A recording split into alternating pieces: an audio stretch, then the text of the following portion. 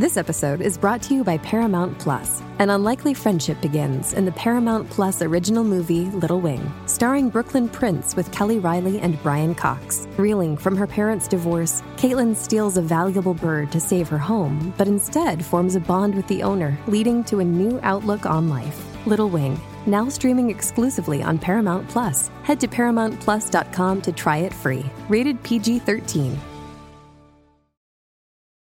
This episode is brought to you by Paramount Plus. Get in, loser! Mean Girls is now streaming on Paramount Plus. Join Katie Heron as she meets the plastics in Tina Fey's new twist on the modern classic. Get ready for more of the rumors, backstabbing, and jokes you loved from the original movie with some fetch surprises. Rated PG-13. Wear pink and head to ParamountPlus.com to try it free.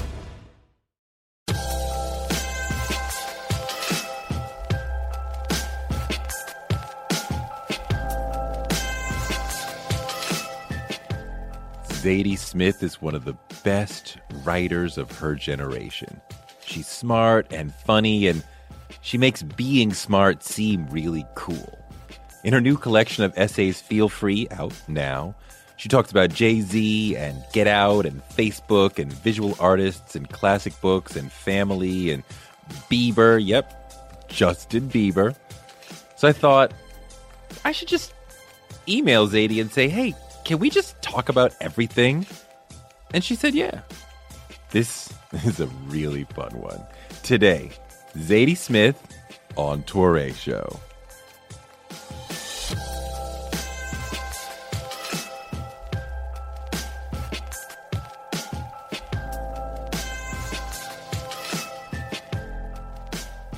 I've known her almost 20 years. I interviewed her for MTV2 when White Teeth was out. And it's been a thrill to watch Zadie grow and operate as a public intellectual, dropping great novels and dope essays and showing herself to just be a really interesting person to listen to. I mean, putting the awesomeness of her accent aside, in person, Zadie's as smart and as fun as her greatest books. And she's disarmingly humble in a way that just makes you want to root for her success. So settle in. I asked her to talk to me for an hour, and we sat there for 2. We sat there in our studio at 78th and Broadway and this is the most fun episode I've had yet. So I'm proud to present Zadie Smith on Touré Show.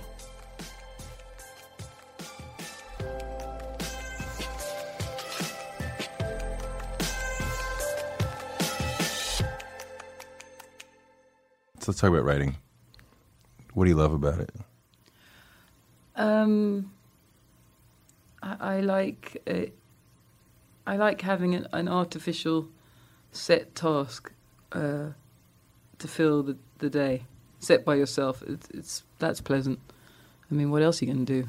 It's a long life, and I like the idea of a series of tasks I've set myself, completely unnecessary tasks that nobody has to care about, but I've set them, a series of books in my mind, and then when they're done, I'll be done. I think everyone does that with their life. It's just writing is a very kind of formal way to do it. I can measure out the years this way. So do you set day goal? Do you set goals? No, because if I did, I would be very frustrated. So no.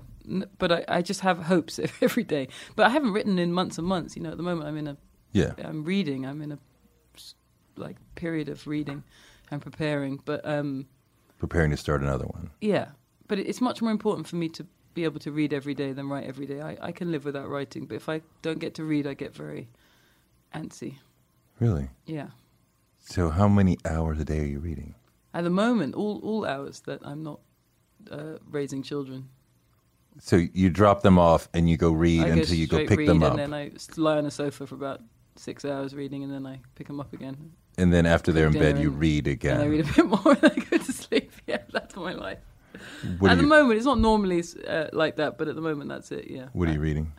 I'm reading a lot of stuff about the 1800s for something I have to write, so it's just a lot of research, I suppose. Non-fiction? Non-fiction, yeah, for the most part. Some novels, too. And sometimes I use the bedtime reading with the children as surreptitious research. They don't realise it, but There's a reason we're reading David Copperfield. But they don't need to know that. What do you love so much about reading? I read a really good book recently by a guy called Francis Spufford, a British writer, who said that actually it's a kind of addiction, and the strange thing about it is it's a sanctioned addiction. So nobody tells you off for reading a lot when you're a kid, particularly if you're from a working class home or an immigrant home, as I was. Everybody's very enthusiastic about it because it seems like a good sign. But what he said, in his case, he's also a reading addict. He had a very ill sister who died when he was young, and reading for him was a way of escaping the world. And I think that's always basically true. I don't think children who read as much as I did when I was a child are reading because they're delirious with joy about their lives. It is a kind of addiction. It is a kind of escapism. And you realise it when, like, even to come to this podcast, I've got maybe 5 heavy books in my bag. What did I imagine was going to happen on the 22-minute subway ride? What did you bring? What have we got? Inside the Victorian Home, a book about a historical 19th century court case, and a load of heavy hardback books. So I think reading for me is just the way I am in the world. That's how I operate. And what was interesting about Francis' book is the first time I'd heard it expressed as a kind of personal flaw, because if every spare moment you have, you want to be somewhere else or inside a book, or that is a little problematic, actually. It's not that different from the people who want to get high or want to be on Instagram every moment of the day. It's all about not being where you are.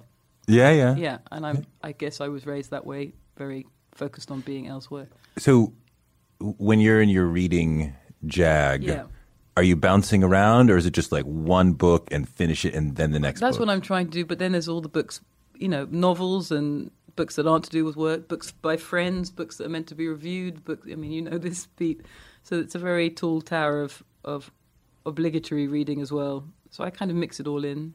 I'm happiest when I'm doing that. For me, it's a kind of comforting place to be. I find myself get excited about a book, and inevitably before I finish it, something else more exciting emerges. I think this is a common problem these days, right? Either new or just something that I've discovered, and I must put this aside and read this right now. That happens a lot.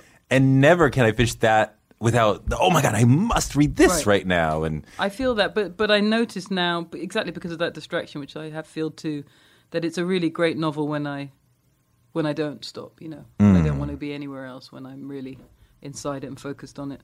I take that as a sign of greatness now, because it is very easy to step aside for a million other things.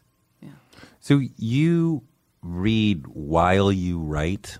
Yeah, sure. How do you do that, and what are you doing? Well, if I'm writing a novel, I'm kind of learning or stealing from other people, all the time. And just sometimes, because writing is such a strange ground zero thing, like every time you sit down to write something new, it's entirely possible that you can't write at all. I mean, it's not like piano playing, like a skill which is permanent and you can pass on, or even rapping, or where you can do something. Writing, every time you start, it could just be awful. And that can happen at any time. And as we all know from writers we love who write terrible books or terrible essays or terrible stories, that's always a possibility every single time you sit down to write. And for that reason, I think people find it quite stressful to do, me too. But when I'm reading other people's work, part of it is, it can be just schadenfreude, like, oh, this is terrible, and that makes me feel better, like, oh, well, if he's published and he's awful, so maybe it'll be okay. Or it can go the other way, where something is so wonderful it kind of it inspires you to meet it at its level or try to meet it. And sometimes it's just about reading something that gets you going, that has a kind of rhythm to it, which then transfers into your work, and you're able to write a bit more fluidly that day.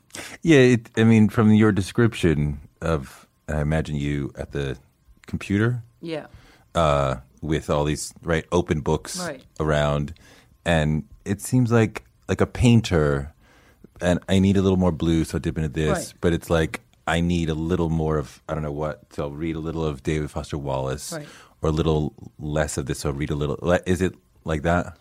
It is like that, but I do think as you get older, you have to get a little more confident, that you can sit down in front of that blank page and it's not going to be a disaster today. When I was younger, I was a lot more anxious and a lot more in need of textual support from all areas. And sometimes it's just about being in a certain mood. Like when I was writing in Swing Time, I wanted to be kind of surrounded by black culture, one way or another. So it was about books and music and paintings, and I wanted to be in that mind state, And now I'm writing a book which is in England in 150 years ago, and I want to be in that mind state. It's about being subsumed in something for a while. That's part of the pleasure of doing it, in fact. I get nervous for performance, live performance. Right. I don't get nervous the way you're describing for writing, like, it may turn out bad. Right. Because I'm like, we have time. We can edit it 100 more times. I know. We have another week or a month, or like, there's time. But when you perform, this is it. No, that's it.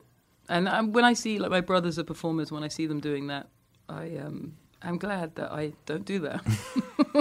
But I guess my anxiety is different. It's about being delusional. I think that's what writers are always frightened of, that you've lost the ability to see whatever you're doing clearly, objectively, and as it is.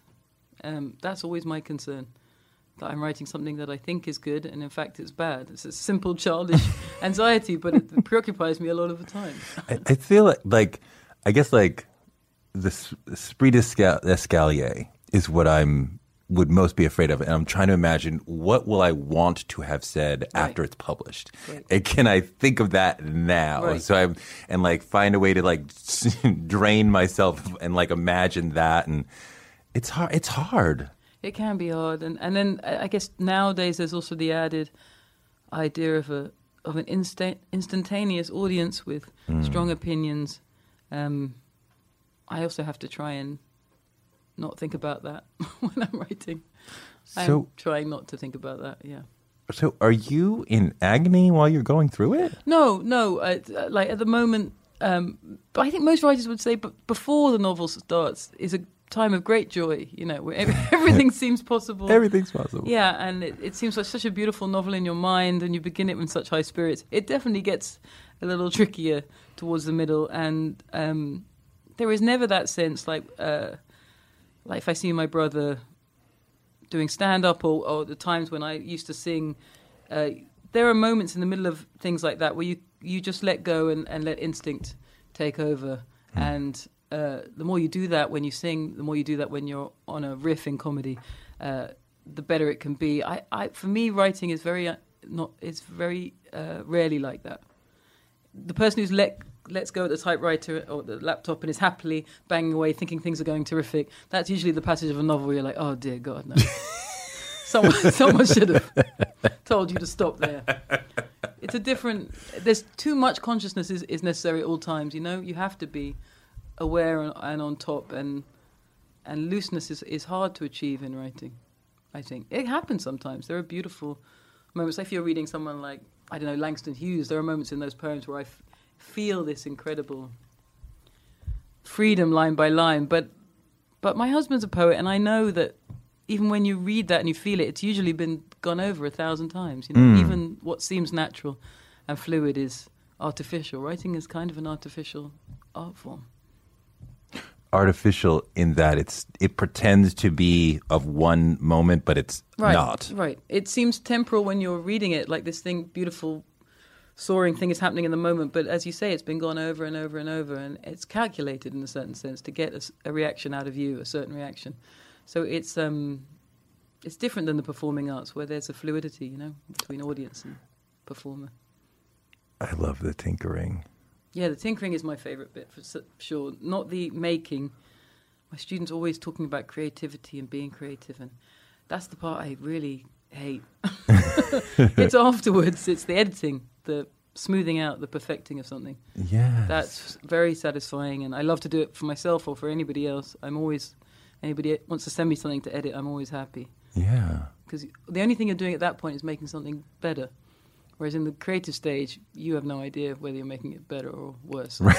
Anything could be happening there. No, when I find like those moments, like the 10th edit, the 15th edit, and I'm like, oh, if I remove that sentence, or if I move that graph there, or this idea is, break it into two, and like, I feel this release, and I didn't even know that I was stressed about it. Yeah, but it's also amazing that you can read something 15 times and not see that obvious cut. That's the part which is kind of anxiety-making, because for various reasons, vanity, success, boredom, all kinds of things can make you increasingly blind to that page and that edit, I remember the novel that I published, which nobody should read. I was in Jamaica. I used to go to Jamaica to Rock House for December. Oh, lovely. To finish it, but I didn't have children then, and I didn't have a wife then, so I could do that. Why are we even talking about this amazing time? Right.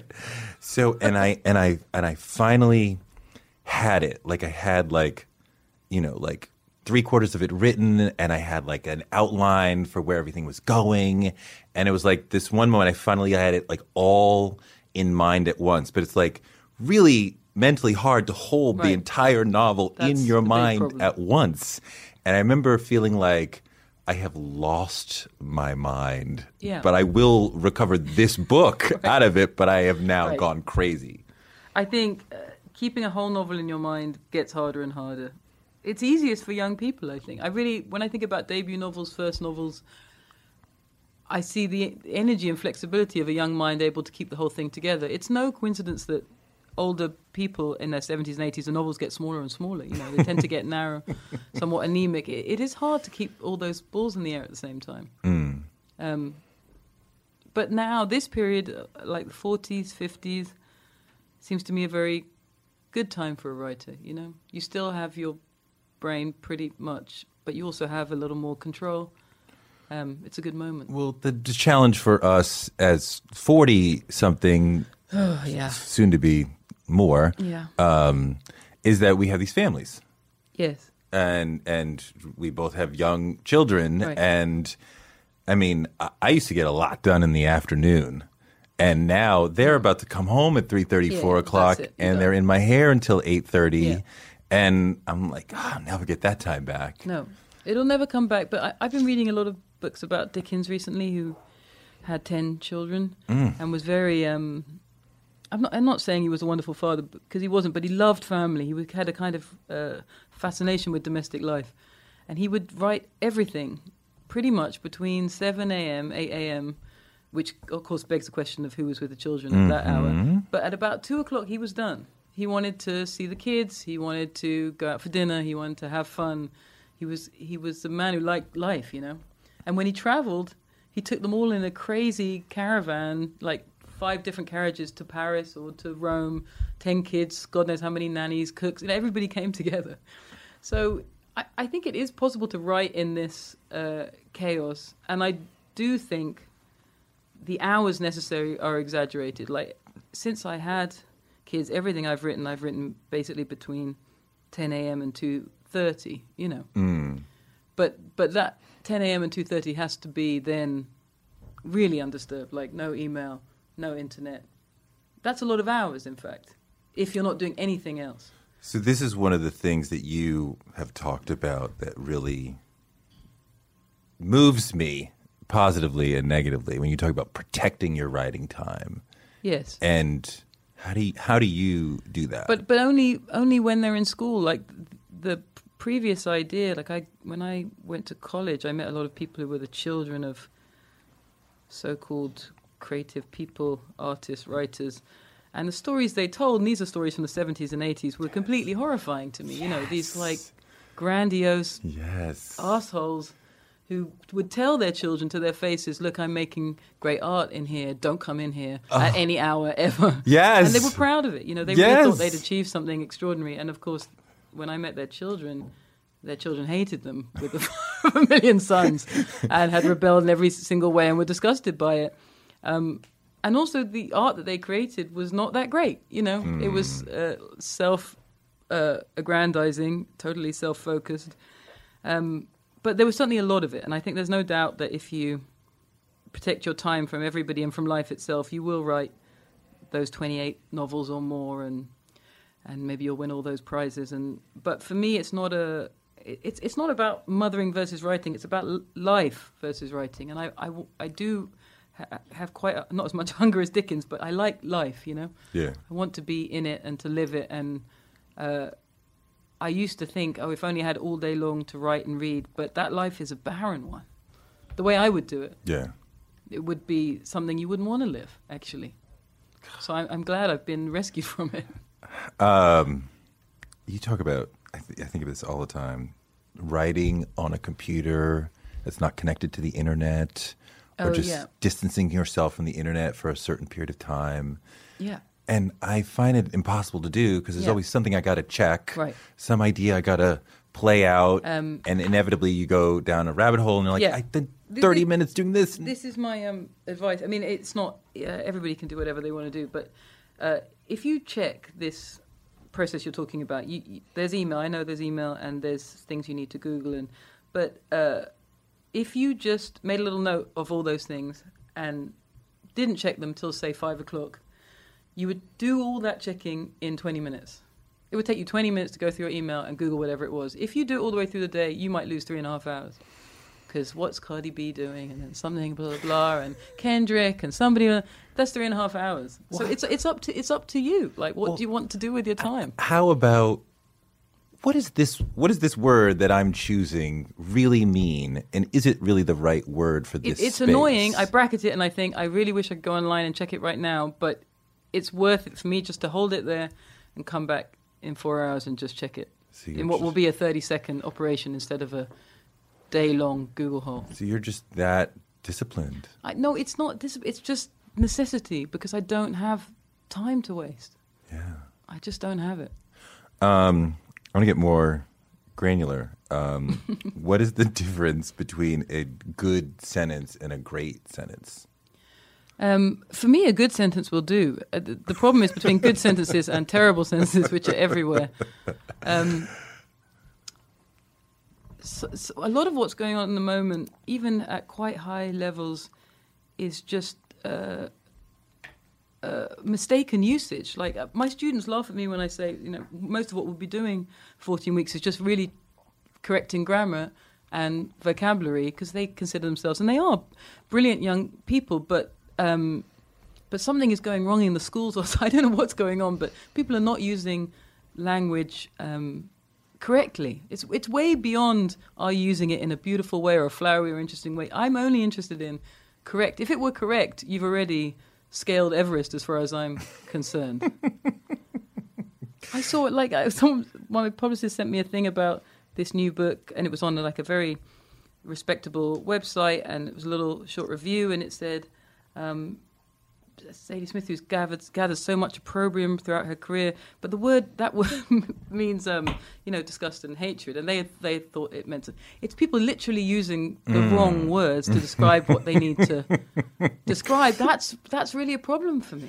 But you're kind of getting at something that I've tried to do or have noticed myself doing, because when I got out of graduate school, I thought, if I just write beautiful sentences, the world will rush to my books and everything will work out. And after a couple of years, I realized nobody wants the beautiful sentences. Yeah. And when I got down to stop paying attention to the structure and the architecture and the prettiness of the sentence and just how can I directly communicate these ideas and get down to like the nub of the truth of the idea. Truth, that's what people are urgently in need of. That's the thing. Right. Yeah. Truth in itself is beautiful, to quote a very old idea. And clarity is beautiful. And sentences, elaborate sentences, can also be beautiful, but without a sense of an urgency that you're really trying to convey something other than just their beauty. There's not much use in them. So, if all the words are used correctly, yes, and then something is risked. I don't think there's any point in writing if you're not risking something. The most obvious kind, I guess, today is revelation. People think the point of writing is to reveal something about themselves, maybe something hidden, or that can be true. But there are other kinds of risks you can take. When you're really, really trying to tell the truth about something, it usually doesn't look too pretty on you. You know, the real truth is usually quite hard to tell and doesn't often put you in the best light. And that kind of writing interests me. Writing that dares to be to say what it thinks, even in the face of a mass opinion on the other side. A writing that tries to get to the core of something without being swayed by fashion or even important things like community. It's very hard to write opposite community. You know, community seems such a wonderful thing, and you want to be a part of a community, but everybody can feel a part of something and also have that section of themselves which disagrees. Yeah. And to express that disagreement can be hard. To challenge the community. Right. I feel differently. Right. To feel differently. We live in a world where you can get anything you need delivered to your door thanks to DoorDash. If you don't want to do the dishes or you feel a little sick, let DoorDash bring dinner tonight. My family uses DoorDash all the time because it connects us to our favorite restaurants without us having to drive. Last night, we got some Indian food for my wife, some gumbo for me, and sushi for the kids. And everyone was happy, and we didn't have to do the dishes. The process of ordering was quick and easy, and I love DoorDash for real. So I was so happy to do this for them because I'm a customer, because I know DoorDash is your door to more. Must be over 21 to order alcohol. Alcohol available only in select markets. DoorDash, your door to more. Download the DoorDash app now to get almost anything delivered. One of the people who helped inspire me to want to be in broadcasting is Oprah Winfrey. She's an inspiration for so many of us, but her daytime talk show was so incredible. And it told me that you could be Black and authentic and real on TV, and that made me want to do it too. Black Stories, Black Truths is NPR's new collection that's a celebration of Blackness. Each of NPR's Black voices are as direct, varied, distinct, and nuanced as the Black experience itself. In the Black Stories, Black Truths collection, you'll hear stories of joy, resilience, empowerment, and how to create world-shifting things out of struggle. Every episode is a living account of what it means to be Black today, told from a unique Black perspective. Black perspectives that haven't always been centered in the telling of America's story, but now they are the story. On NPR's Black Stories, Black Truths, you'll find a collection of some of NPR's best podcast episodes celebrating the Black experience. Hear a feed of episodes from across NPR's podcasts that center Black voices. Turn on NPR today and hear a range of voices as varied, as nuanced, and as Black as we are. Stories should never be about us without us. Listen now to Black Stories, Black Truths from NPR, wherever you get your podcasts. Influencer. It's a word that gets tossed around a lot these days. There is a woman who went the distance, who broke ground as the first true influencer by living a remarkable life. Her name, Elizabeth Taylor. I'm Katy Perry. This is the story of the original influencer. This is Elizabeth the First. Elizabeth the First, the podcast, wherever you listen. Yeah, there seems to be no shortage of people who will say, I feel opposite all of you. Yeah, but that's not quite the same thing. Right, to make a name. Yeah, and it's usually a kind of self-aggrandizing thing, as if your opinion is a valuable thing in itself. I don't really feel that way. You don't feel that way? No, I don't.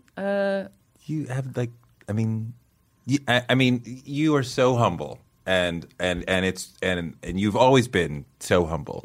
But I mean, like, you do have the world saying, "Hey, we are curious in your opinion on any number of things."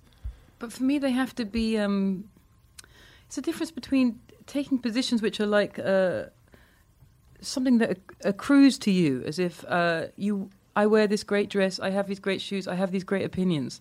That's not what interests me. I'm interested in hearing people think about something. really think it through, really discuss it. Yeah. But I'm not, if you have a selection of the right opinions or the wrong opinions, they're not commodities, you know? That's not something that concerns me. So, well, nobody has. Nobody's like, well, he's always right. Like, you know, you're right and you're wrong, and but there is a sense of establishing your identity through agreement or disagreement, just by in any way relating to this mass, this group. And I when I'm trying to think about something, I'm just trying to think, what is it I really think, independently of what anybody else is saying. Yeah. What is it I really think? Yeah. And what does it mean that I think that? And do I think it because I want to think it? Is it wishful thinking? Am I getting some advantage out of it?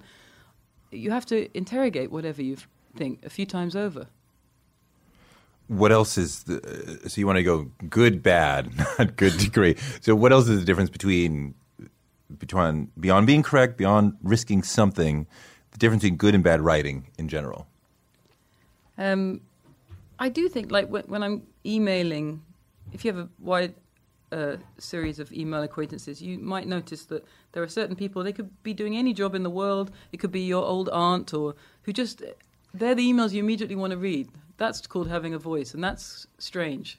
It happens all over the place, to non-writers, to all kinds of people. I'm always very curious about it. I open my email and I think, oh, there's someone I want to open first because the way they email, I want to read that. And there are other people who you'd rather die than read their email, but you know sooner or later you're going to have to read the 7 paragraphs with the ellipsis and the, you know what it's going to be like. So that interests me, that there is an innate gift for clarity in certain people who might never even consider themselves writers in a million years, but they have something there. Yeah. When they write, it's direct. You understand them, and you feel the force of their personality behind it. So that's the part I think that's hard to teach. But I like to see that, and a voice, I suppose. My son wrote some little thing for school, and it really had a voice. Right. And it had his voice. And he's a 10-year-old boy, so it was slightly obnoxious. But I'm like, there's a voice here. Like, this is amazing that it really leaps off the page and it sounds like you. Right. And like, I don't know if I agree with the point you're making, but I love the way that you've constructed it. And I was like, I don't know how you did that, or how I can say, here's where it becomes voicey. But I think what it is there's the various kind of blockades people put between them and the writing are gone. Like when someone sits down to write, if they're self-conscious, they'll use a high register, or if they want to impress someone, they'll say something which isn't quite true but in a certain form. And or they'll use language which is shop-worn, old language of adverts, bad movies, sentimental cards. If you remove all that, then you have something. And it's just that some people remove it very naturally. They don't even think about all these various constructions that can be put on writing. I mean, this is kids particularly. This is the core of it. Finding the right word, right, is the core of it. Right, and sometimes it can be incredibly important. Like in political arguments, you can say so and so is the accuser.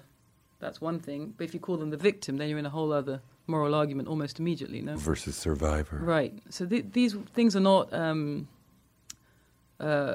neutral.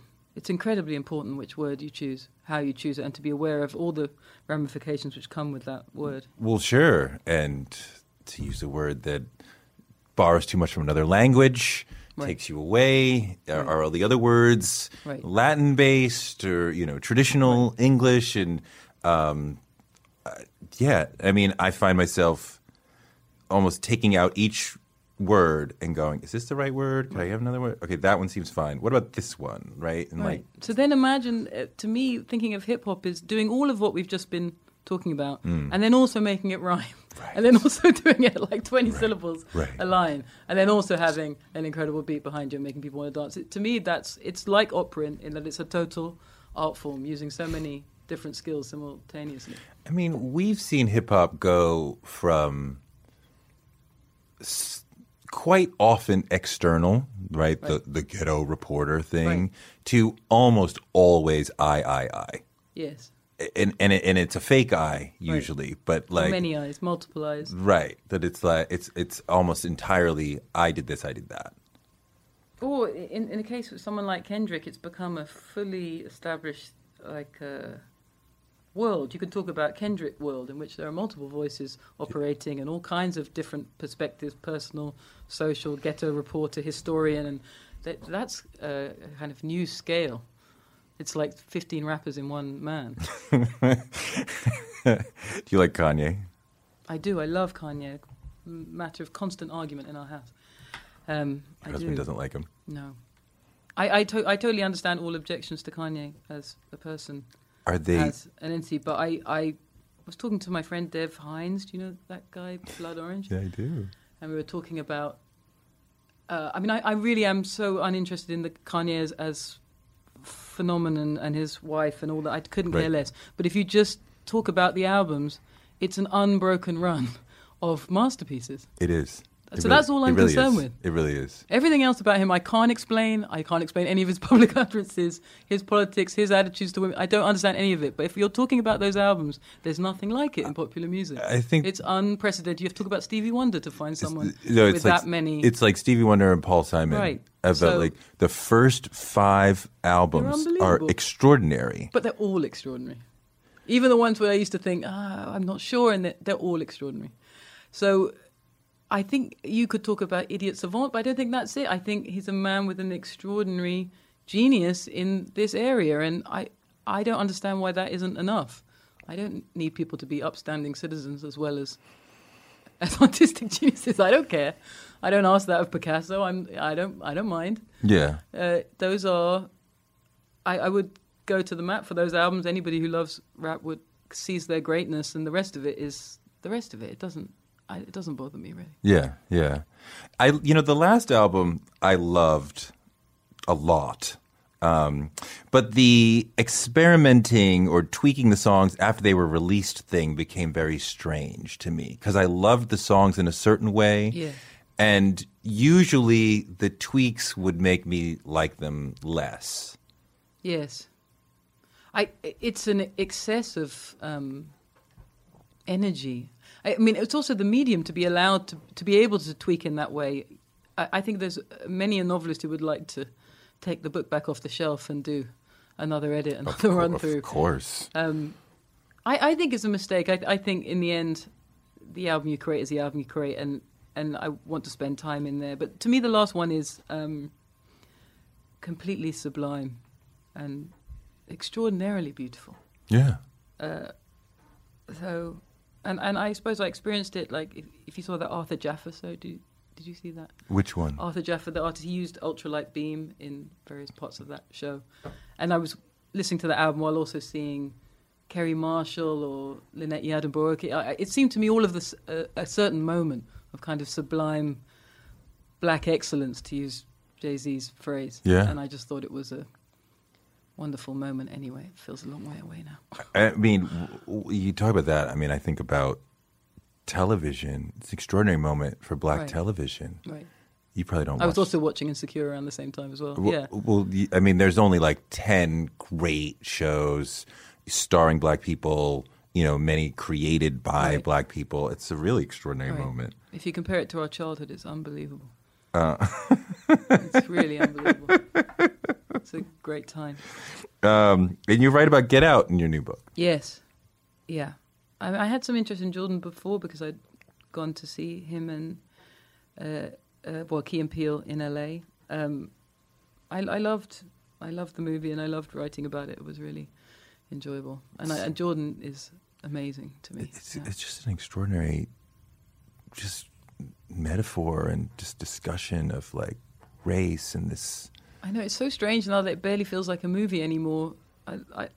I actually can't really imagine watching it again. It's become so embedded in the culture that it's like a monument that like you walk around and admire. But that's incredible that should be true. It's like The Matrix, right? Just subsumed into the collective memory. It's a really incredible thing. Even if you haven't seen Get Out, The Sunken Place, right. You know what that means. And it's amazing news for everybody else because what it proves is that that movie did not cost a lot of money. You just need ideas, and comedy's always been like that. comedy movies cost little and make enormous money, but Jordan has all the gifts. I mean, so funny, so smart, so much imagination. So it's just the beginning, I'm sure, for him. Otherwise. Dance lessons for writers. Yes. What do we as writers learn from Prince and Michael Jackson? Well, when I was writing about it, I guess I have a long time fixation on Jackson. I don't know. I was born in 1975. That's just what happened. If you were born then. Hell yeah. Yeah. And like all kids of my generation, I learnt those dances and loved to do them. And Did you guys get the cartoon over there? Yeah, we got everything. Oh God, that was the best. But I'm a far bigger Prince fan, in terms of the music and the man and the art. But it doesn't change the fact that when I had children, I showed them these Jackson videos. I was interested in the legibility of Michael Jackson. In order to be that famous, that successful, that remembered, there's something that has to be completely open and readable in you, in all your movements. And Michael Jackson is that kind of dancer. He is a popular artist of the first order. And I never sneer at popular art. I've always loved it my whole life. But Prince is an example of something other, no? Somebody who is, even though he's in full view, and just as famous as Jackson probably, is somehow hidden, Not everything is exposed to you. Both the music and the dancing feel like a strange secret that you and he know. And so whenever you go to a Prince concert, as I did maybe 12 times, you could be in a stadium and you'd be like, who are all these other... Who the fuck are these people? It's meant to be just you and me having this moment. Then you realise that this very intimate experience you've had has been shared by millions. Jackson was never like that. Jackson's like having a Coca-Cola. You know that everybody on the planet is having one. Yeah. No, that's true. Right. That's true. It did feel like this intimate connection with Prince. Right. And that went back from... Always. It never went. I think...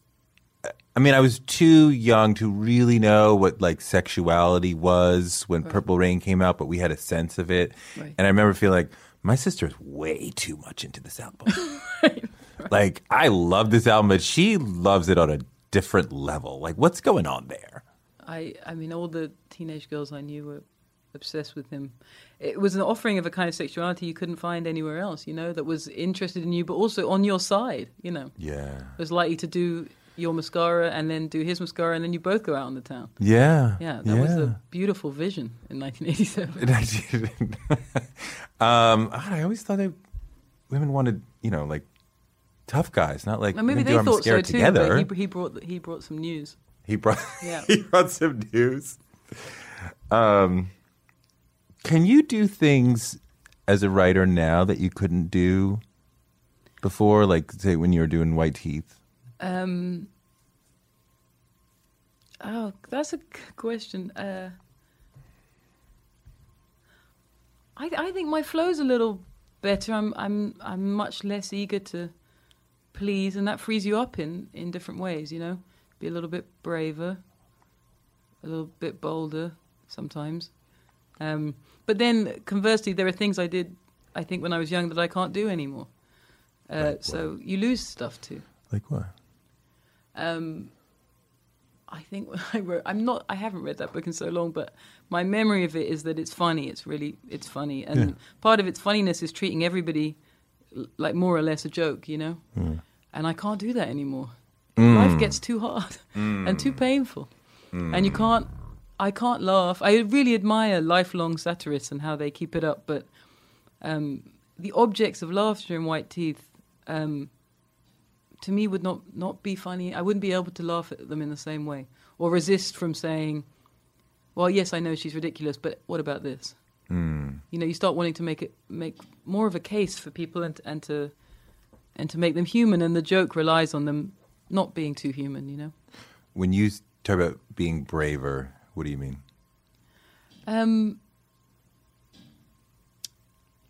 When you're young, your sense of yourself is important. You're trying to convey something or pitch something to other people, lovers, friends, or public if you have one. as you get older, as all old people will tell you, it becomes less important, you know? You just want to live in truth and feel truth and be honest, even if it's if it doesn't look so pretty, you know. I think that can make you braver. There's nothing more anxious than a 23-year-old girl, you know, in a certain sense. She's so worried about everything, what everyone thinks about her, what she can say. Older women, if you see a group of black women in their 60s on holiday together, they couldn't give a shit about anything. Yeah. It's real freedom. I see it in my mother. She's way beyond anything like that.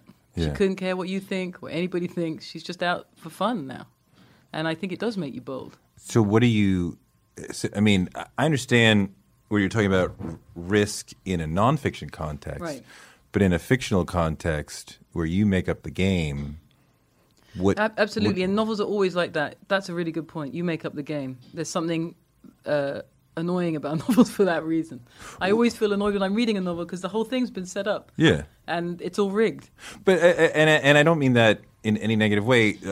Native Son comes to mind as an extremely brave book, right? So what does that mean for a novelist? I think of something like Giovanni's Room. This is a really good example. Baldwin, when he wrote that book, he could have gone many different ways and pleased many more people, you know? He could have written a kind of Black Power, Afrocentric novel and pleased a lot of people. He could have written a gay novel and pleased less people, but a particular audience. He could have written Another Country again and got those white liberals on board. Instead, he wrote a book almost calculated to annoy every single person he knew. Everyone in his constituency, his publishers, his gay friends, his white friends, his black friends, everybody hated that book and told him not to publish it, warned him not to publish it. Now it's beloved, you know? But people often forget how hard it is to get to beloved, you know? That book was despised and he was despised. It took enormous guts to write that book, exactly because he had no hope of it being welcomed. That's the kind of risk you take. Even in that case, people often forget, I realize sometimes when I'm talking about it with people forget the narrator is a white guy.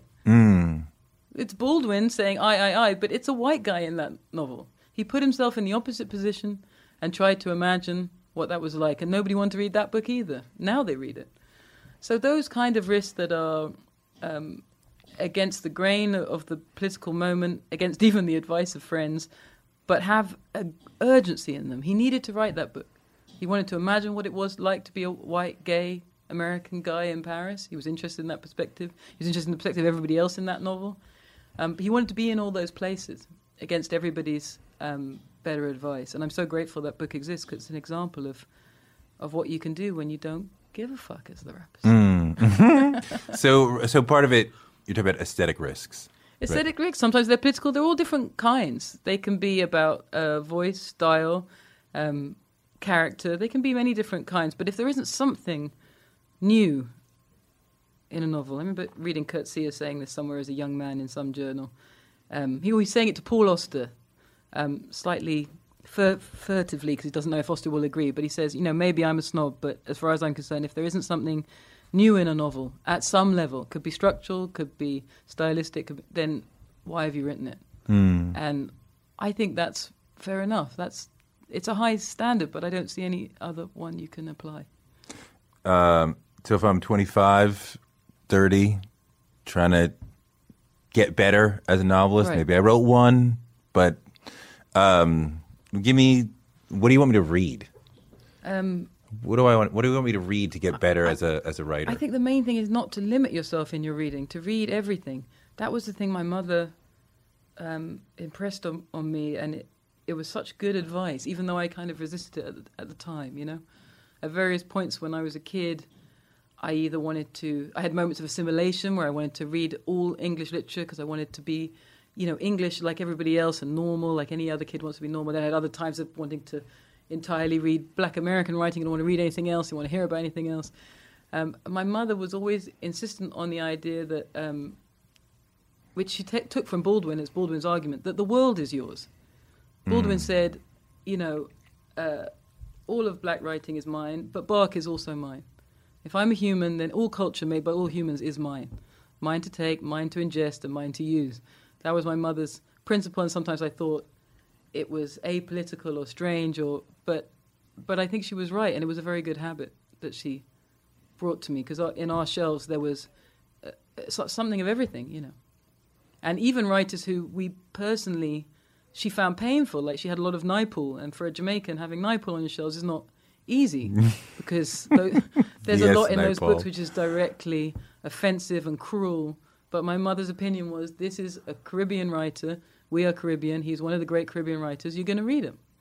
And if you find something in there you don't approve of or that is offensive, and there is plenty, you're strong. Read it, move on to the next page. Okay, so can you give advice for younger folks? Writing The advice. first advice is do you really want to do this in terms of as a life practice? Because one of the main parts of writing is the willingness to be alone for most of the day, for almost all of the day. Yeah. And I just don't think that suits a lot of people, understandably, because it's really boring. And you can have the same gifts, like I think of both my brothers. I would say we all have exactly the same gift, which at root is imitation. We can do voices, we can copy sounds and sing like other people or rap like other people. It's just imitation. We're like imitators. It's the same gift, if that's what you want to call it, but we've put it to different uses. My brother likes people and company, so he's a stand-up and actor. He works with people. That's what he does all day long. My little brother is a rapper. He wants to be around people. He writes songs. He's collaborative. I want to be alone a lot of the time, and the art I've chosen is for that. And so whenever I speaking to young writers, speaking to my students, that's the first question I ask: is this what you want to do all day? To be alone. To be alone. What does eating healthy mean to you? Whatever your eating goals, Thrive Market is the best place to get all your groceries and household essentials. And getting Thrive shipped to your door is like having a great supermarket right outside your house. I love that Thrive Market carries brands with the highest quality ingredients and ethical sourcing methods. Whether you're looking for organic kid snacks or low sugar alternatives or gluten-free essentials, Thrive Market's got it, and their site lets you curate your shopping experience quickly. And as a Thrive member, I save on every order, usually about 30%, which of course I love. And when you join, you help a family in need with the membership matching program. Join in on the savings with Thrive Market today and get 30% off your first order plus a $60 gift for free. Go to thrivemarket.com/Touré for 30% off your first order plus that free $60 gift. That's Thrive, THRIVE market.com/Touré. thrivemarket.com/Touré. On March 16, 2000, 2 sheriff's deputies were shot in Atlanta. Jamil Al-Amin, a Muslim leader and former Black Power activist, was convicted. But the evidence was shaky, and the whole truth didn't come out during the trial. My name is Mosi Secret, and when I started investigating this case in my hometown, I uncovered a dark truth about America.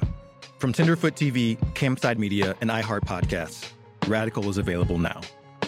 Listen to the new podcast, Radical, for free on the iHeartRadio app or wherever you get your podcasts. And fall back on yourself without interruption for 6-8 hours a day, because a lot of people don't. If the answer is yes to that part, then to me it is about taking in culture, art, books, music, film, everything, and of course living as much as you can, as honestly as you can, outside of collective movements, dogma, shared ideas, just trying to live your own life. You read Zora Neale Hurston as a younger person, talking about black women as the mule of the world. Yeah. And it had a negative experience, negative impact on you. What was that experience? Because I knew it was true, looking at the history of my family. I knew it was true, but I didn't, I wanted to break it, and I knew my mother wanted to break it for me, you know.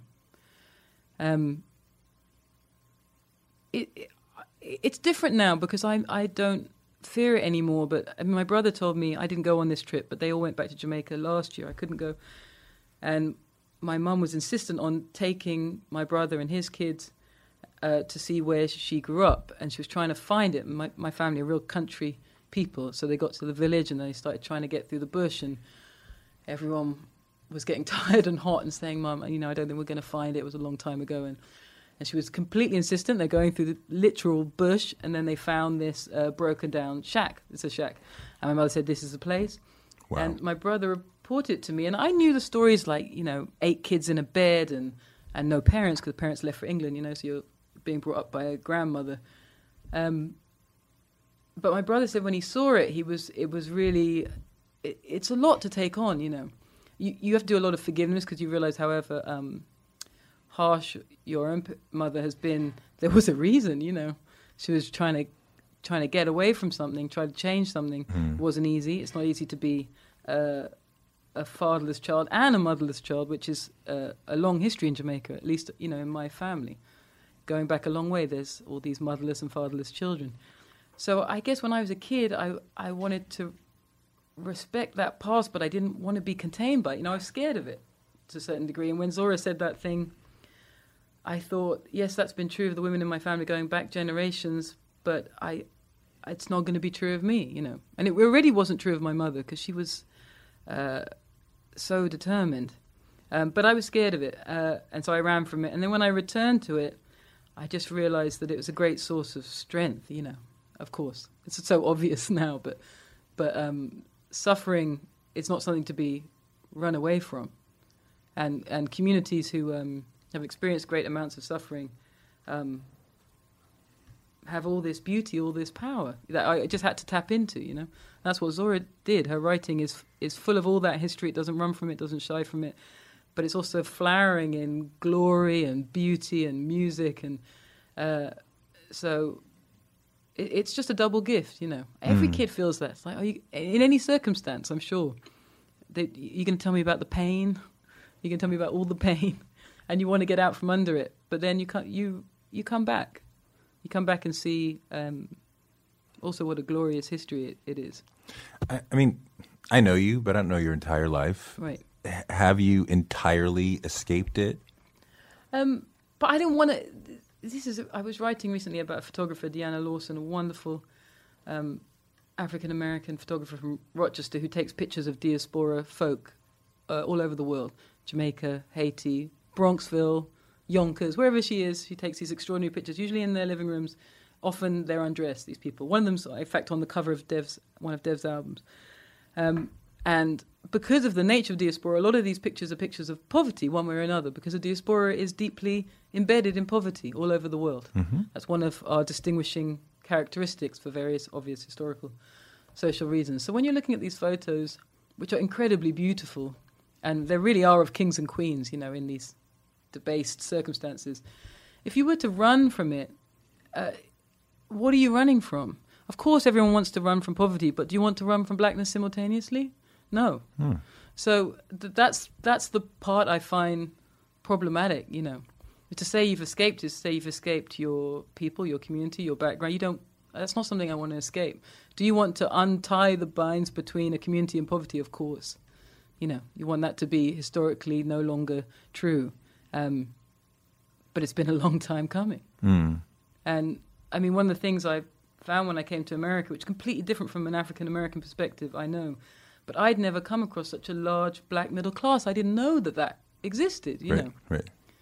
To me, in America, that was the revelation to me that there's something in between being, dirt poor as my mother's family was, and then, getting by when you get to the second country. There's a whole history here. Yeah. Which I just was not familiar with. And that, to me, I had a lot of delight in that, Though I know it's completely different from the perspective, of someone like Ta-Nehisi, who's lived here all his life, generations here. But for me, coming here, the fact of Ta-Nehisi, for example, was amazing. Yeah. That there were, black intellectuals, black artists in every corner doing extraordinary work. All those people exist in England, but it's hard to break through, The country is resistant to the idea. And to be here and to feel it had at least some history, that was important to me. And I think for all black children in Europe, America is that place, where the music came from, where the books come from, where the films come from. You look that way. So to be here for me was a great kind of rejuvenation. When did you come here? What year? I came first just after 2001. I came to do the novel first, White Teeth, in 2000, on a long book tour. And then I was in and out from kind of 2002 onwards. It's you describe America purely within this context of what you were just saying. Right. Purely as like so inspiring because I meet figuratively all these amazing black people and I see what's possible. And that is real. Yeah, but then it's simultaneously a nightmare. Yeah, and especially since 2001, there's been so much. Yeah, it's a nightmare. And does that... But that's it. America is this extraordinary mixed reality. It always has been. From the very seeds of it, the ideas of democracy and slavery happen in a coeval manner. They happen together. It's the kind of thing which will drive you out of your mind. And there's no small proportion of black artists, black intellectuals in this country who have been driven literally out of their minds. I always think of Nina Simone. Nina Simone was, I believe, driven mad by America, mentally ill by living in this country. So I see that side every day. And yet still there is the fact of Nina Simone. And someone like Nina and others who get to a crossroad where you can speak your truth or have a career, but you can't have both. No. And especially when you are an artist, some level of activist parent, you can't choose just close your eyes. Her life was impossible, and yet she tried to live it, you know? She tried to be a good mother, she tried to be an artist, she tried to be an activist, she tried to find somewhere to live where she could breathe, she went to Liberia, she tried everything, but this country would not. I mean, they would not let her live. And she was dealing with domestic violence before that was a term. No. She was bipolar before that was a term. It's it was an impossible life, and yet, you know, there's this incredible body of work. So no, I don't I don't downplay the horror here, but I just am aware from my perspective that I experienced a lot of joy being here just because it was so new to me. Nina Simone, to me, is the greatest singer ever. Yes, this me and my husband agree on. How there's she makes me feel, right? I mean, the depth of what she's able to make me feel is so powerful. No, she's incredible, and Nick is the biggest Nina fan ever. I always loved Nina, but I didn't know her the way he knows her, and so since we've been married, I now think I've heard every single thing she ever recorded, and also the way it weaves into Kanye's work is so wonderful. It comes back over and over and over. He uses her so many times, and he is some kind of almost funhouse mirror version of her in that his life is impossible. But I mean, he's made it impossible in various ways himself. Yeah. But I see what he's aligning to, this sense of an impossible identity, this daily struggle, even though, and I can see why it outrages people when he uses those Nina tracks. She's talking about struggle, and he's talking about, you know, they won't let me wear jeggings in wherever, you know, it's absurd. But structurally, it works musically. I understand the kind of connection he makes. But yes, her voice, maybe for me, Billie Holiday slightly edges her out, but that's entirely personal. It is something about Billie does it for me. And Billie has that same, like, will slice through your heart. It's incredible. It's incredible. And I when I think about all this advice about writing, one of the main ones, like when I wanted to sing, one of the things which stopped me singing definitively were singers like that. I just thought, on the same principle, if you can't make it new, why would you want to be just a club singer with a nice voice doing impersonations of great artists? I couldn't stand it. So I think when you're choosing an art form, you're choosing the one that you think you can exist in, that there's a space for you. Oh my God. You can maybe do a little thing which is new. If you tell that to young writers, they'll all leave. I don't know, man. You have to have that. You have to aim high. I love to sing, but if you can't sing, like, if you're not an artist, why bother? I mean, if you're a writer, you will always be number two. You can't get above Shakespeare. No. There's no chance. But you can make your little. It's like I've heard a beautiful metaphor for it recently from some writer who I now can't remember, a dead writer, an old writer, but about the idea of writing being a massive lake. Yeah. Into which these tributaries feed. Yeah. And the tributaries are everywhere, and you can be one of these tiny little tributaries feeding this lake called literature. Yeah, oh, sure. And I always found that much more possible than music, where I just personally was overwhelmed by genius. I don't feel that in writing for some reason. But even as a black writer, you'll always be behind Invisible Man. Yeah, but I feel fine I like being part of that lake. Okay. I don't know why in music I couldn't believe in the lake. In music, all I could see was Stevie Wonder. And that just depressed the hell out of me. And I can't compete with No, that, there's no so point. don't bother singing. There's no point. He's not even, I mean... But there should be actually someone else who could make a very good argument for the idea of the amateur, the joy of amateurism, the joy of just participating in art because it's beautiful and pleasurable. I think that's definitely true too.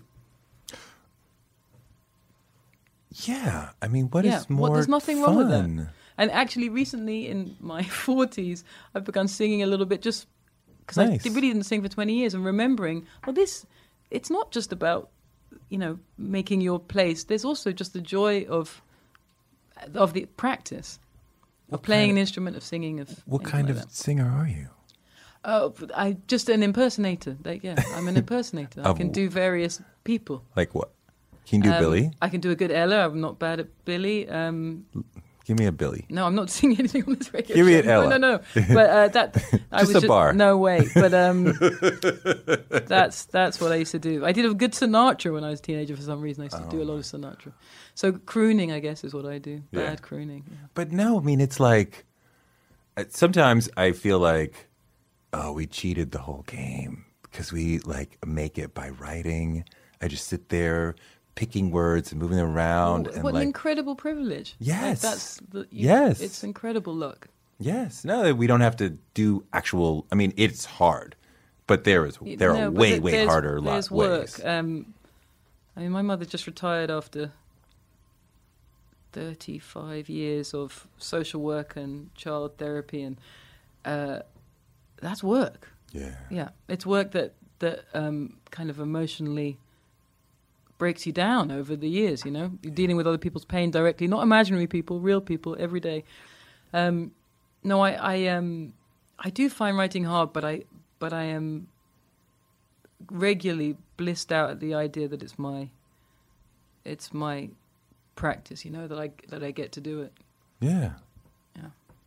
I think about all the history that you know. Who do you see as sort of kindred spirit? Like, do you see yourself in Billie or Billie Holiday or Zora or I don't know who, Marcus Garvey? I don't know who. It's people who inspired you. There's something, and so many black women writers will say exactly the same thing. But something in Zora, she's quite ornery. She's very perverse and bad-tempered a lot of the time, which amuses me. She's not easy. That's what you would say about her. She's not an easy person. And I kind of like that about her. Toni Morrison, also, not an easy person. I like the idea of a black woman who stands in her own space and is not always seeking approval from everybody, When I read Toni Morrison interviews these days, I just feel there's someone who completed her tasks. Like, if you're talking about success, to me that's what it really means. Not winning a Nobel Prize, although I'm sure that's wonderful. But she wrote the books she wanted to write. She completed them. They were great. She decided on her project. She finished it. And she was not distracted by anybody or anything. And to me, that is success, You mentioned that a couple of times, this notion of not needing external approval and just doing what you want to do. That's the big freedom for you. I think that because I grew up in a family of hams. We were always looking for approval, singing, dancing, acting, trying to get some applause. And I think I was talking to my brother recently. He'd come off a long stand-up tour, and now he's in some TV show. And I am aware of our childhood preoccupation with applause, and I'm also aware at our age now that it's just not about that anymore, and that part of getting mentally healthy for both me and my brothers is realizing that there's no amount of clapping that is going to make you feel like a happy person. That's not going to work. I think all stand-ups work that out in the end, right? Like Chris Rock, Chappelle, like you're not skipping in the bushes because everybody clapped for you. It doesn't. I don't think that works in the end. I think you need to find a firmer basis for your happiness than that. Or do you? I think so. And I think personally, I mean, I think so, and I think it's in relations with others. Like, obvious examples: your children, your partner. But it's that silly line from I can't believe I'm going to quote this, but from It's a Wonderful Life, where it says, "No man is a failure who has friends." This is the bottom line, Genuine relations with other human beings before you die. That's success. And it's lovely to do good work and feel rewarded for it, but strangers applauding you, to me, it's like cocaine or something. It feels good for a few hours, and then it really doesn't. Cocaine's a hell of a drug. Right. I mean, it is like cocaine in that it does jolt you up, right.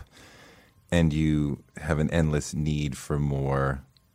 But at a certain point, you go beyond it. And the greatest artists, like I just watched that Chappelle thing, and I can see with Chappelle that, when a comedian starts out, even when Chappelle started out, it's the laughter you need. Yeah. So you need it every 20 seconds, sometimes much less than that, and it has to be continuous. And there are various points in Chappelle's show, and it happens to all great comedians, really great, where the laughter stops because he's not saying anything funny. Right. He's telling you the history of black people in America, right. which lasted, it was like 9 minutes or something of total silence. In the end, comedians, they become contemptuous of laughter because if people are laughing everywhere you expect them to laugh, it's not funny to you anymore. And you start hating them for it as well. Well, then you're a clown. And you're a clown, and Chappelle is no clown. And I think as you get older, what you really want to do is make yourself clear and say what you want to say. And those passages in his stand-up, the historical passages, the bit about Emmett Till, to me were sublime. I don't know if you call them comedy. Whatever you call that is great and makes him great. His Bill Cosby joke was like a year ago is so amazing. Right. And to retell it would take about 20 minutes. Right. It starts in this place you don't even see it coming, that it's going to, and it's so well constructed and it's so beautiful. It's extraordinary. I think at that point, and with rock too, you're dealing with something like West African storytelling, actually. They're like griots. They're telling very long tales that the whole village is coming to listen to. And it's an ancient tradition, and it's awesome to see. I mean, I feel Chappelle has, and at one time this would have been sacrilegious, but I feel like Chappelle has long gone past rock in terms of being able to do stand-up. Just no comment. I mean, it's just so it's different. It's so Chris Rock still, he'll make you cry with laughter. But that's a very important part of comedy. You shouldn't forget that part. No, it is. Dave is talking so much about himself. And Chris talks about, in Chris's new one, he talks about himself, and it's very powerful. Yeah, there's a divorce tour going on, isn't there? Yes. I heard about that. Oh, the divorce stuff is very painful. And it's like you're not laughing for a good 10 minutes. Right. But Chappelle, my God. I mean, it's become so special, the work that when it's working. It's amazing. I think the good thing is, like, whenever you have great artists like Kanye and Kendrick working simultaneously, it's fun for everybody. Yeah. The competition is healthy and interesting. And I'm always saying to my kids, they always want to know who's better. Like, whatever we're doing, if we're watching a musical, if we're listening to it, who's better? Is it him or her? Because I guess they hear me and Nick constantly giving these bloody judgments of various books, movies, so they've become like little critics in their mind. But when they put it so boldly, the way children do, I'm ashamed of it. I'm ashamed of the instinct. So I always say, no, it's not about, is Judy Garland better than Barbra Streisand? These are different ways of being in the world, and that's truly how I feel most of the time. That when you're invested in an artist, you're in the stream of their style, of their way of being. And to be with rock is completely different than being with Chappelle. It's a different feeling, both personally, if you've met them both, and also if you're listening to them do stand-up. It's a different way of being, and you just have to be grateful for the variety and the quality of these different demonstrations. There was a time when we thought about Chappelle's work ethic. Like, what's up with that guy? He hasn't done anything in ages. And now he's done 4 hours in like 2 years. Right. it's extraordinary. Yeah, it's extraordinary. And you know how hard it is to work up that material and deliver it at that level. Yeah. Yeah, it's a very happy story because there were maybe moments where you thought America was about to drive Chappelle mad the way it drove Nina mad, but no. Yeah. Yeah, and he talked about that. I talked to him after he came back from South Africa, and I'm like, what happened? And, he's all twisted up, and, like, he doesn't want to talk about it. But he's like, you've seen this before. Like, when Martin Lawrence got a big check and he freaked out. When Mariah Carey got a big check and freaked out. Like, do you not see the pattern? But do you talk about that on this show, what success means and how it isn't always the most wonderful thing that happened to a person? We have not. I have tried to discuss success as a broad thing, right? It's not about money. It's not about awards. Nikki Giovanni was the third guest I had, not traditionally successful, but extraordinarily successful. But no, I know, honestly, I have not gotten to the pitfalls of success or whatever, or where it's not working I mean, is that a big... No, I just think it's very interesting. The Chappelle case is very interesting because it's so anti-American in spirit, right? Because the American principle is more money, better. Yeah, yeah. But more money, more problems, which is an interesting kind of moral thread in hip-hop, which I love about hip-hop. And it's very rarely, when you're hearing criticism about hip-hop, nobody ever mentions that. The hip-hop is full of the discussion of the problematic of money. What do you do with it? Who do you give it to? Does your mama need it? Does your whole family need it? How big is your crew? What does it mean when you have it? Do you have to move out together? Does that girl you like need it? Right. It's always about that in a way that the rest of American culture is pretty silent on the topic of what money is meant to mean. And so when Chappelle checked out, he's absolutely right. It's a long tradition of people asking themselves, what does the check mean in relation to the work? And the answer is always that the check is absurd. There is no price tag for, Ode to a Nightingale.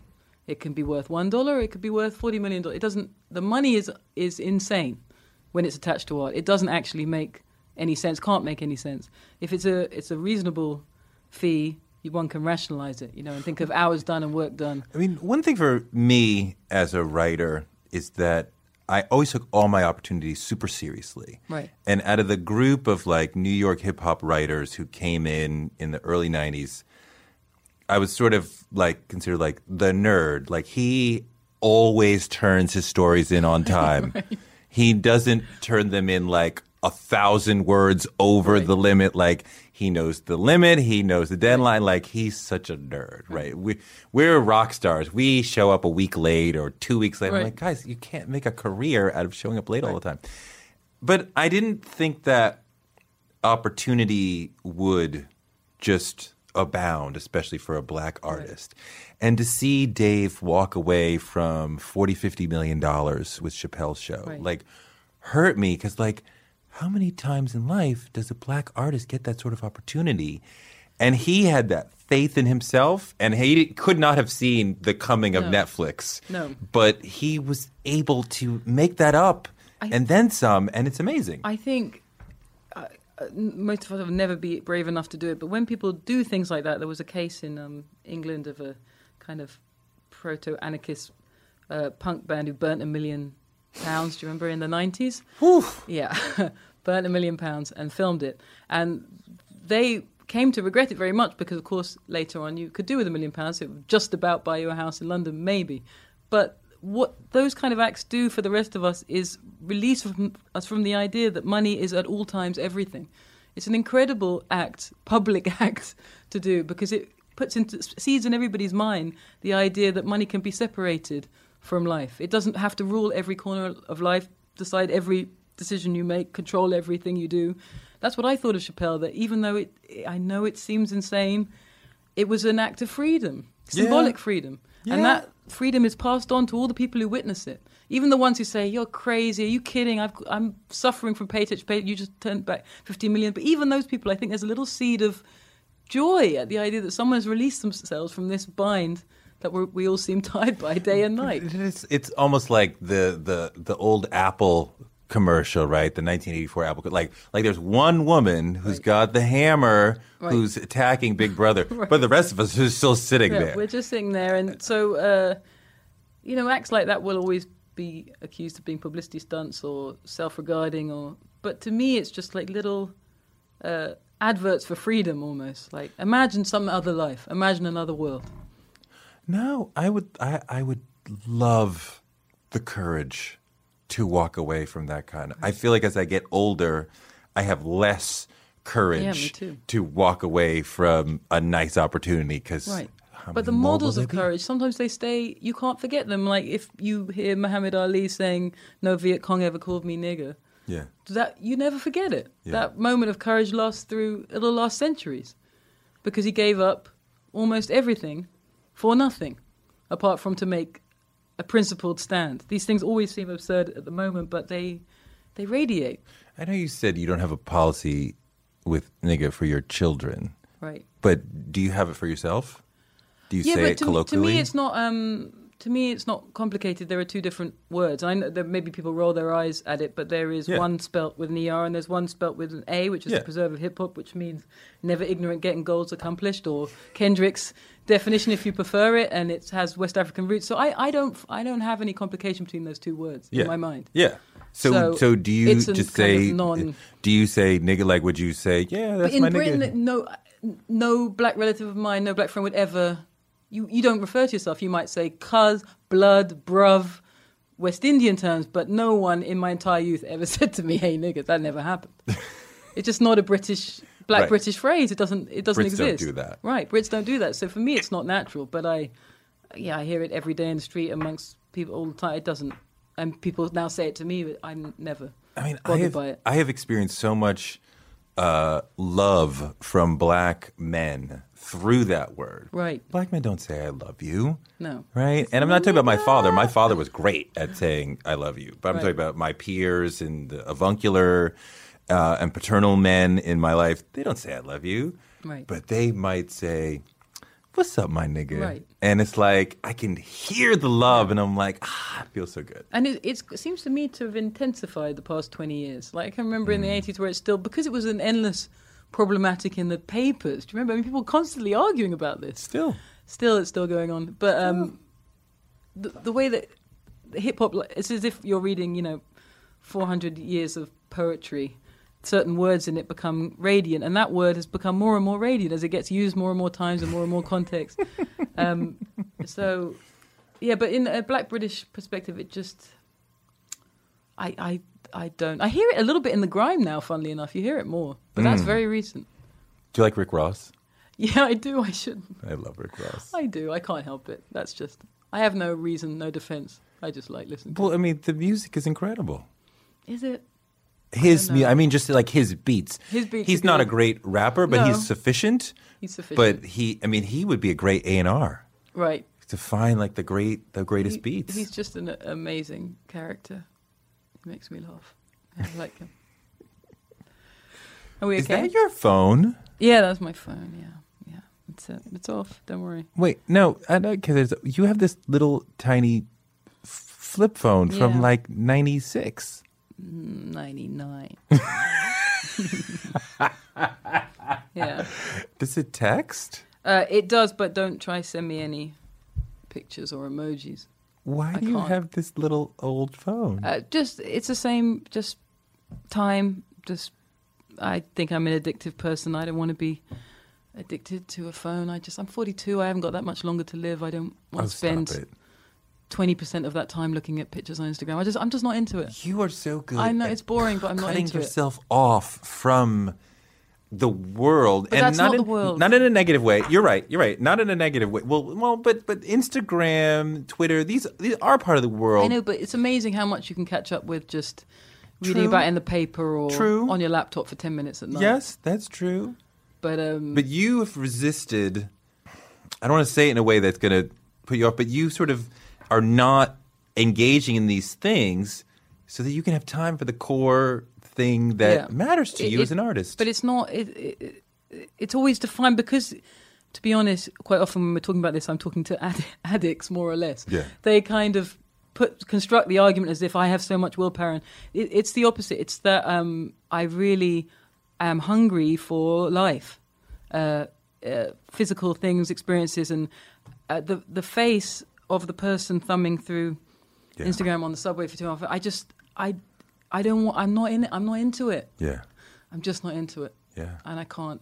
That's it. But I feel like I'm not going to be alone much longer. I feel things changing. People wanting more freedom from that stuff. Yeah. Well, so I'll still be here when you guys want to when you talk as humans. When you break that seeking of approval from others, then you can disengage from social media because you're trying to get the approval of folks who you never see. I'm just like everyone. I want approval, but I want it. I want the real. I want it in reality. Yeah. I want it at dinner. I want it in person. I really want to. I want it for real. You know. How come children doesn't seem to be, or let me say, how come parenting doesn't seem to drag you off course as an artist?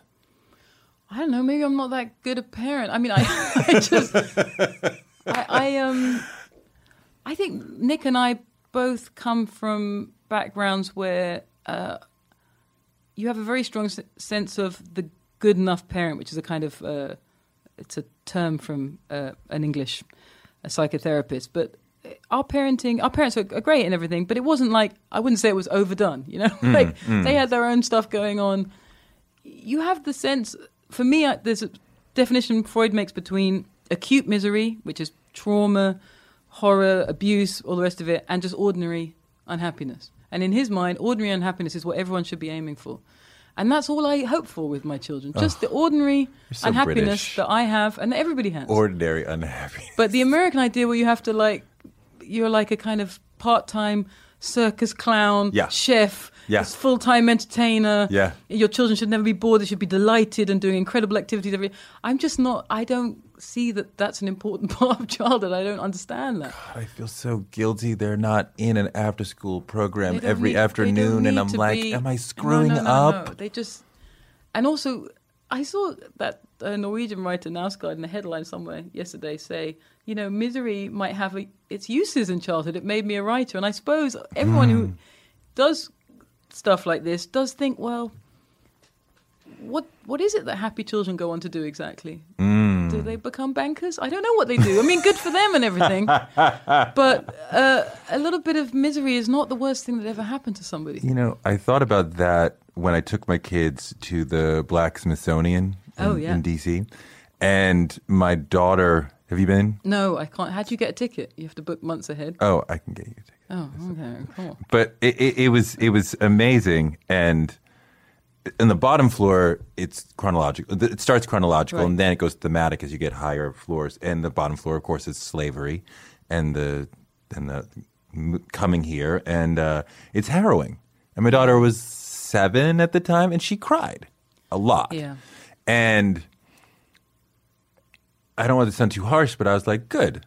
Because I was deeply moved learning about the history of slavery as a kid, and it shaped me to say, I have to do something purposeful. Right. I can't just do whatever. Right. I have to have, because I knew I'm standing on people's shoulders. Right. I would not be here if not for the sacrifices and deaths of other people.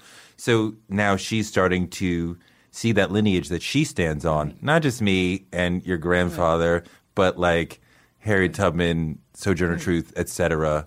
But when is the right age? It is definitely the end of something. Like when you find out about the Nazis, I was about 11. I mean, I knew of them kind of, in England you always know about them because they're part of your history, but I didn't know about the concentration camps, I guess. I found out when I was 11. And I do remember that being the end of something, the end of an idea I had about the world. It was permanently done. And I wept a lot, and I was really broken by it, And the experience that was twinned with that was reading Toni Morrison's The Black Book, which was a kind of imagined 300-year-old scrapbook, a commonplace book, kept by a black woman who would be about 300 years old. So it's from slavery onwards. Everything she would have kept, every souvenir. And that was the book which had the famous photos in America, I suppose, but I'd never seen them of young black children on spits. Spits. Yeah, being roasted while people sit around eating snacks. Yeah. And I was about 12 when I saw that, and that was the second time I was. A certain vision of the world dies at that point. Basically, that the world is benign, and that people are generally kind, and that war is an aberration, and not. You have to give that up. And I am very torn now with my children of when is the right age to bring that news. Yeah. I don't know. And I'm kind of impressed by my mother. She was so, and my father, they were so sure that I was ready for it, or it was the right time. Because I find those decisions much harder to make. I feel like they tell us when the right time is. Right. Because, how much information they're taking in. When Eric Garner was going on, my son came to me and he said, what does I can't breathe mean? And I started to explain it to him. He's like, well, I've seen the video. I was watching it over your shoulder. I didn't know he was paying attention. God. And so now it's like, well, we have to have this conversation. Right. And I don't want him to walk away like hating white people because I'm not sure he's old enough at that point to understand, the entirety of it. But everybody's equal, but everybody's not treated the same. Right. And I think he got most of that.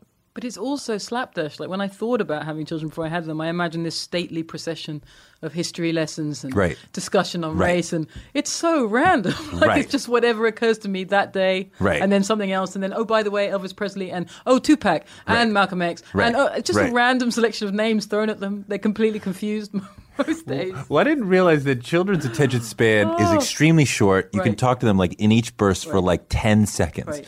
So even if you ask me a big question, I have 10 seconds to give you till you're like, okay, you've lost me. I'm flitting off back to my toys. Don't you have that experience with Martin Luther King Day that every year it comes around, you're able to give a little more of the story? So the first time when there were 3, it was just like, he was just this wonderful man. He believed in the equality of all people. Now, 4 years later, it was out. And by the way, he was murdered. Did they tell you that in school? By a racist white man. It gets worse each year. It's not a celebration anymore. It's just like a terrible day of misery. Right. Yeah. So that happens. We'll celebrate Malcolm X Day. Just make it easier. Oh yeah, I had that discussion with them this year. Oh my God. Yeah, so that started happening. No, I mean especially for the boy. I want him to know so that when he goes out in the world, he knows what he's encountering. Right. Not that the girl is not experiencing racism, but probably not risking her life walking around as early as he is. No, it's completely different. It took me a long time to understand that. I remember doing a joint interview with my brother when he started comedy for some paper in England. And we were talking about our childhoods, and the journalists, English journalists like to ask you things about if you come from an urban suburb, or they like to ask you certain questions. So they asked, did you get picked up by the cops a lot? And I immediately said, no. And Ben was like, yeah, all the time. Yeah. And I looked at Ben and thought, oh, yeah, he had a completely different experience. Was that not your memory? He didn't, I don't know, maybe he didn't talk to me or he didn't tell me. He means like being stopped or being hassled or I just didn't think about it, And that's when you realize that this is a completely divergent experience that my brothers were having from me. But I mean, that's always true of siblings, right? You think you're in it together, and then you become adults and realize all kinds of things were not the same. I mean, well, sure. I mean, having a girl and talking to my sister a little bit differently now, and understanding how early girls are sexualized by the grown men in the world. Right. Is that something that you were dealing with when you were like 12? Well, I think I was protected by extreme frumpiness.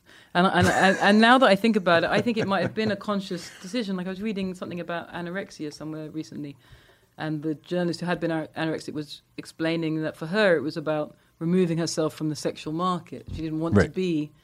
And so she starved herself so her body was outside of that whole world. And I think in my own way, by eating a lot and refusing to in any way dress nicely, I didn't want to be part of it, I wanted to be. And I was entirely left alone my entire adolescence because I just wasn't in in that game.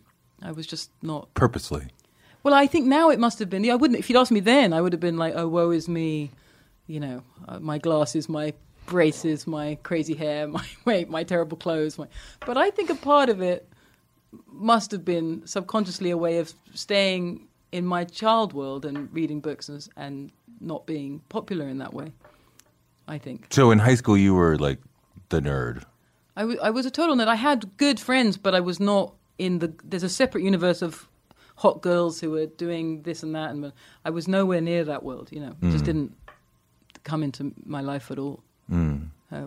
Roxane Gay's book, Hunger. Oh, that's a good example. Yeah, she talks about it too. Yeah. Yes, yeah. I mean, a much more extreme, version. But I think girls, when they get to 12, can find all kinds of ways of opting out. Some of them are really self-harming. Yeah. Anorexia being the key example. I've never been a very self-harming person, Yeah. I'm quite addicted to pleasure. So I even though I was sad in my adolescence, I wasn't. Again, I would call it ordinary unhappiness. I wasn't acutely miserable. I had my books, I had my family, I had my friends, even if they were slightly freakish, and it was fine. It was the world I wanted to be in. But you're not ordinarily unhappy now. No, now I am. I think I have a lot of joy. I still am. My preoccupation when I was young was death. It remains death. I can't. God, why? Because people always say that as if it's not the only thing which is definitely going to happen to you. Yeah. So for that reason, I find it quite preoccupying, and so I would say it puts a limit on my not on my pleasure, because I also think it's the only thing that makes life meaningful. I was at a funeral on Monday. You're going to be going to a lot more. We both are. This is my third in 6 weeks. Yeah. And it was like... It's that age. You gotta be kidding. I know, right? Right. In our 30s, we go to lots of weddings. In our 40s, we go to lots of funerals. Yeah. That part, when I was a kid, I used to think, why isn't everybody running, screaming through the streets, given what's about to happen? Because I thought we were very death-denying. The people I knew and the culture I came from in England in the 80s and 90s. Now, I don't think death-defying even begins to cover it. Now it's like death obliterating. Now there are people in Silicon Valley literally spending millions of dollars trying to work out a way not to die. Right. So that childhood mentality has spread up to the very highest echelons of government and policy. So now I really, I'm kind of amazed. And so when I'm writing, more than anything, I think of a memento mori, that writing should always, my writing anyway, has the purpose of always saying, and remember death. I think it's important that people remember it. It's important so that you behave in a civilized way with others, recognizing them as beings that will die, and also that you behave reasonably in the world. I mean, it is incredibly humbling when you really come face to face with mortality. Like, I know at that funeral I was at, there were people who did not like each other in life, who showed up and were like hugging, smiling, let's trade numbers, let's like reconnect, because like whatever we bickered about 10 years ago, it so doesn't matter. Everything will come to nothing, literally everything you do. So for that reason, when we were talking about success earlier, to me it is defined by the completion of certain tasks, even though you know they're going to come to nothing. That's as much as I can imagine, just completing it to my own satisfaction. Before the inevitable. I have an idea of the answer to this question, but it's something I ask everybody. Right. What is it about you personally that has led to the success that you've had?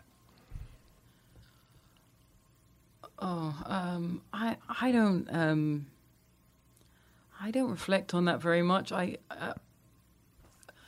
If I think about my family in general, I suppose we have a lot of willpower one way or another. That's definitely helpful. There are much brighter and brilliant talents. I come across them all the time who aren't as pig-headed as me. Yeah. That's what I hoped that you would say. It's what I've heard, that you have this willpower that's pushing you in the right direction. I think so. I mean, there's another kind of talent, like we're talking about Nina, where it's just genius and chaos is in its wake and everybody's weeping and the children are ruined and it's disaster and chaos everywhere you look. But there's no replacement for what someone like that has. That to me is the highest thing.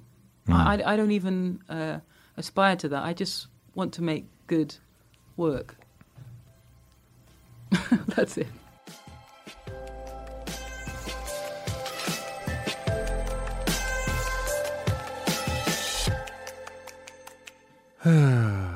You see what I'm talking about? Do you see the brilliance, the fun, the cool, the humility, and yet a woman driven by an iron willpower to read and write, to protect her creative time from any and all distractions. So important and so impressive and so hard for me. To know her is to admire her. Lots of gems in this one. Thank you for listening, and thank you, Zadie, for your time and your openness. I'm on Twitter at Touré and on Instagram at Touré Show. Please stop by and say hi. And if you like the show, please subscribe, rate, and review, and tell a friend who you think would like the show. Touré Show is written by me, Touré, and produced by Chris Colbert and Matt Ford, with help from Shelby Royston, and in association with Cadence 13 Studios. We're beaming to you from the amazing borough of Brooklyn, baddest place in the world, and we will be back next Wednesday with more knowledge from successful folks, because the man ain't shut us down yet. Join us next Wednesday when my guest will be Susanna Melvoin, who was Prince's girlfriend before and during Purple Rain and became his fiancée around Under the Cherry Moon and yet never married him. This is part of her story of the moment when Prince proposed. He asked me in Paris, he was like, I need to talk to you. And sun was coming up. It was beautiful. We were staying in the Crillon Hotel in Paris and overlooking the Arc de Triomphe. It was beautiful, beautiful.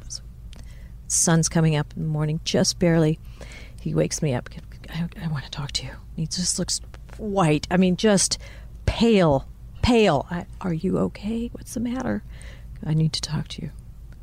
Okay, so we go out on the balcony, and he's taking his time. I don't really want you to be in the film. And I'm like, oh, okay. Wow. And I'm kind of look at him, and he says, I want you to be my wife. And I say, oh, what? Hear the rest next Wednesday on Touré Show.